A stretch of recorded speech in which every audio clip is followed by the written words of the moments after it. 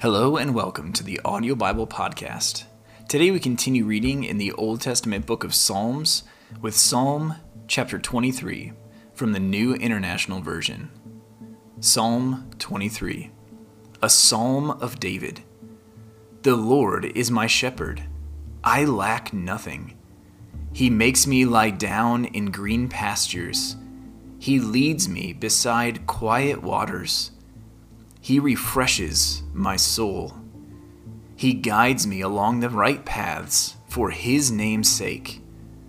Even though I walk through the darkest valley, I will fear no evil, for You are with me.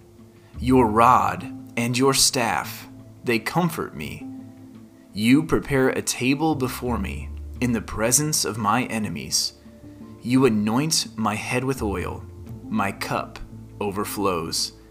Surely Your goodness and love will follow me all the days of my life, and I will dwell in the house of the Lord forever.